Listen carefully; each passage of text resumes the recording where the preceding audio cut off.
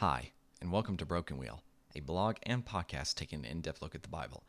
I'm your author and host, Hunter Carl. Today we're looking at Ecclesiastes 5:19.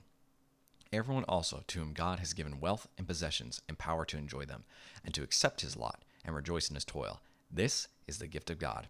If you live a middle-class life in America, it's hard to argue that you don't have wealth and possessions. I mean, some kings didn't have plumbing. You're doing great. Practically royalty. We need to think about this verse, though, in the context of verse 18. What is Solomon talking about here? He showed us what makes a good and fitting life, one that has food, drink, and enjoyment in one's labor. Verse 19 is an expansion on this idea. What else is good? To have wealth, possessions, and the power to enjoy them. Why do these matter? Beyond the obvious, they allow you to have security. You have no fear in securing future food and water if you also possess the wealth to obtain them. Even better if you enjoy what you do, because this means securing your future is gratifying in addition to being necessary. Okay, but hold on. I thought the whole thing about Solomon saying the best part of life was having food, drink, and a good time working. Doesn't that imply wealth and possessions? Is food just supposed to magically appear? Do I work for no money? I get it. Let's slow down. What is the difference between this scenario that Solomon is trying to teach us? Remember the man who held on to riches to his own hurt? That occurred in this chapter, and it's really good context for verse 19. That guy had no power to enjoy his possessions. Why? Because his greed caused him to hold on to them so tightly that they slipped through his fingers.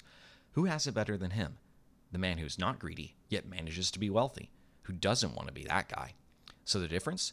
You don't need extravagance to eat every day. A good life might mean a decent paycheck and whistling while you work. The yacht isn't necessary. Funny thing is, this actually maps onto human happiness as compared to income. Once you can pay your bills, your happiness levels off per every dollar earned. You've probably heard that before.